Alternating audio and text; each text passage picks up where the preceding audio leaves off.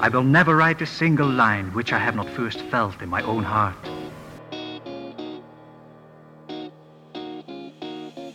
He'll teach you everything. Truer words were never spoken. All right. Language and writing were made available. I'm writing this down. This is good stuff. Hey, I'm John. This is John Helps You Write Better, and we're going to have a chat for a second. So originally in this space, you were supposed to be getting about 10 to 15 minutes of me talking about some newsletter stuff. And then I went to work and worked on the rest of my day, did some client stuff, did some prep stuff, checked out social media, did like a work day. And over the course of the day, I got really, to put this mildly, really fucking irritated. Genuinely, like, Sam Jackson level, snakes on a plane, angry, irritated. Because there's a problem in writing, and there's a problem with a lot of writers, especially early on in their process, who might have accomplished a lot of things. They self-pubbed a lot of books, they've written a lot of drafts, they've written a lot of trunk novels, but they haven't grown their craft. Like they've done a lot of things, but they haven't like branched out or improved. They've just been really busy. And the thing that's really bugging me is that this transition they need to make, this sort of plateau and then busting through it, and this point of growth, it's real fixable. It's real fixable. And I'm angry, not at them, not at them. It's not your fault if you're one of these writers. You just didn't fucking know. I'm angry at like writing advice and writing communities right now who have failed to translate this idea into something actionable. Here's what I mean. If you have no idea what the fuck I'm talking about, here it is. So when we read advice on the internet about how to write better, we often talk about how the sentence should sound. I'm making air quotes, how it should sound, and how that should relay or get information across to the reader. And we're going to talk about word choice, and we're going to talk about don't make your sentences too long, and don't go crazy with punctuation, which are accurate things to consider. You do want to think about sentence length. You do want to think about the complexity of the idea. You do want to think about punctuation.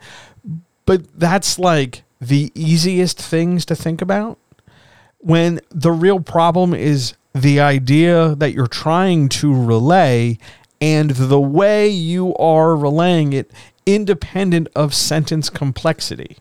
So if we had an idea, let's make it a very simple idea for the sake of our example. If we had an idea like the chicken crosses the road, really, really simple idea. Let's do it in the past tense, make it even easier. The chicken crossed the road. There's our sentence. That's the idea. If we just had the chicken cross the road as a sentence, great. We can stop there. We've had a simple construction, a simple deployment. There's no punctuation in the middle. It's just a capital letter in the beginning and a period at the end. The chicken did an action, went across the road. It contains all the basic notes to get information out. 1, 2, 3, we're done.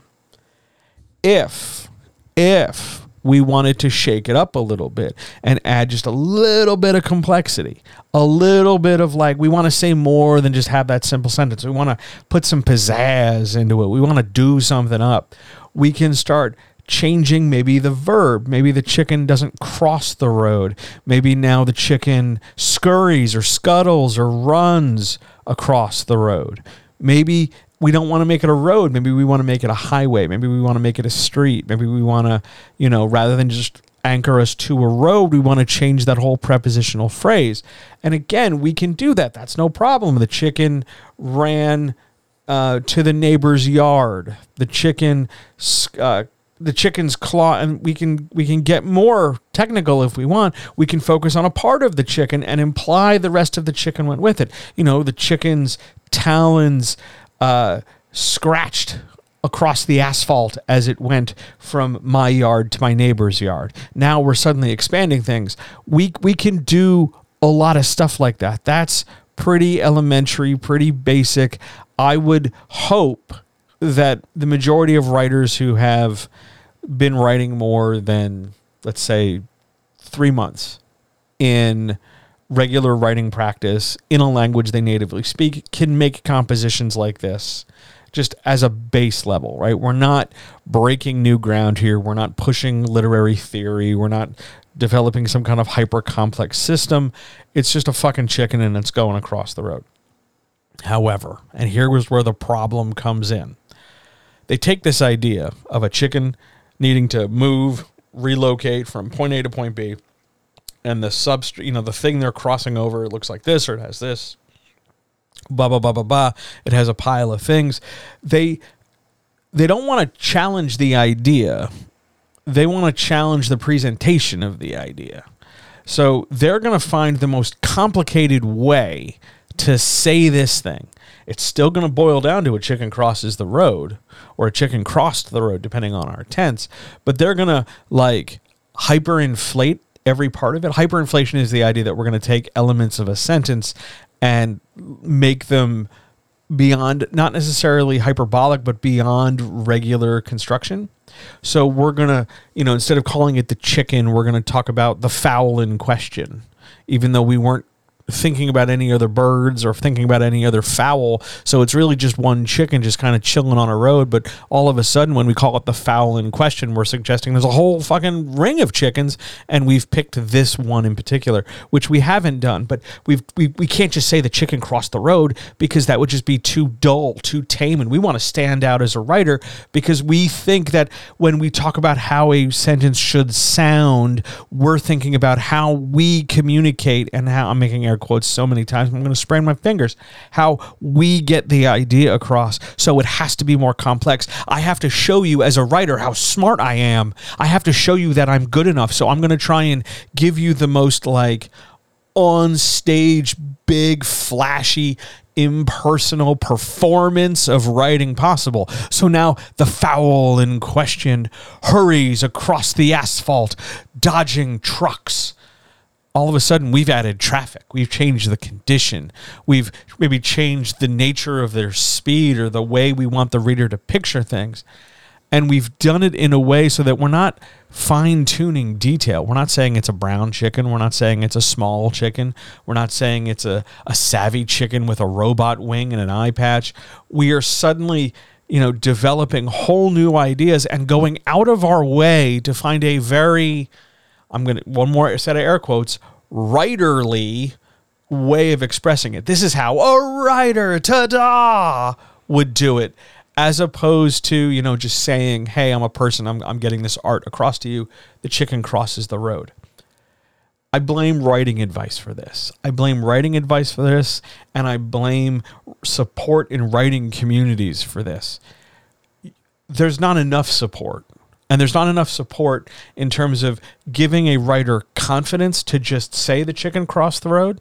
And there's not enough support in writing to show that there is value in just saying that sometimes. We don't need to go make grand hyperbole or a huge stack of superlatives or crazy permutations of sentence structure or go out of our way to hyperpunctuate or overdo this or chain together adjectives and verb phrases and all that stuff. That's you're doing writing, you're doing the performance of being a writer, you're doing what you think some idealized, hyper-stylized writer would do, but it's not necessarily and not likely very authentic, which means your reader has to contend with not only trying to decode what it is you're saying, which is going to tire them out, which is going to frustrate them, which is going to get in the way of understanding the story. But they have to do that and then figure out how this sentence in particular fits with the rest of the sentences. So can you imagine page upon page, chapter upon chapter of this massively overdeveloped, hypersensitive, hyper-expanded language where we are constantly making reference and constantly drawing ideas and constantly building stuff together because we just don't want to sound straightforward, because we just don't want to say something in a understandable way, because we think that somehow that understandability or that simplicity is indicative of our poor quality as a writer, when in fact the opposite is true. When you're looking to improve your craft, when you're looking to evolve your writing, it comes down to not knowing or not needing to care about the 15 fucking flashy ways you could say a thing. It's about knowing that in this context, at this time, in this way, for this moment, if I just need to tell you a chicken crossed the road, the best way to do it so that it sets me up to have maximum ability, maximum utility, maximum options going forward, I can get fancier later, is to just tell you right here and now, the chicken crossed the road. It absolutely bothers me deeply, profoundly, when I interact with a client and I'm talking to them just like I talk to you, and we sound like regular people, and we're just talking about, I'm trying to do this, and I got this going on, and I want to make this come across, and I've got this plan and this thing, and it's just two people just talking about writing, just having a plain conversation, the same way you would talk to somebody about, did you watch the game last night on TV, or how about that weather, or how's your family doing? Plain and simple conversation.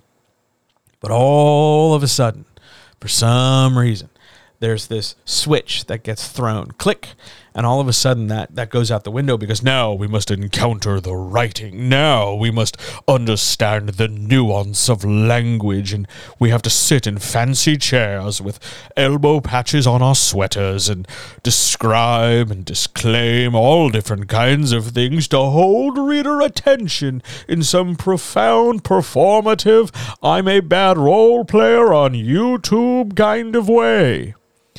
And you don't need to. You don't need to do any of that. Your best writing is going to come from a style that is crafted where the core of it is authentic to you, and you're not trying to put on some other voice or some other structure or some other thing to communicate whatever you're trying to communicate. Yes, sometimes you're going to use longer sentences. Sometimes you're going to use punctuation. Fine. But it's going to stem from and be rooted in you sounding like you. To be a writer, you don't have to be a writer. You can just be you who happens to be writing. Give that some thought. I'll talk to you next week.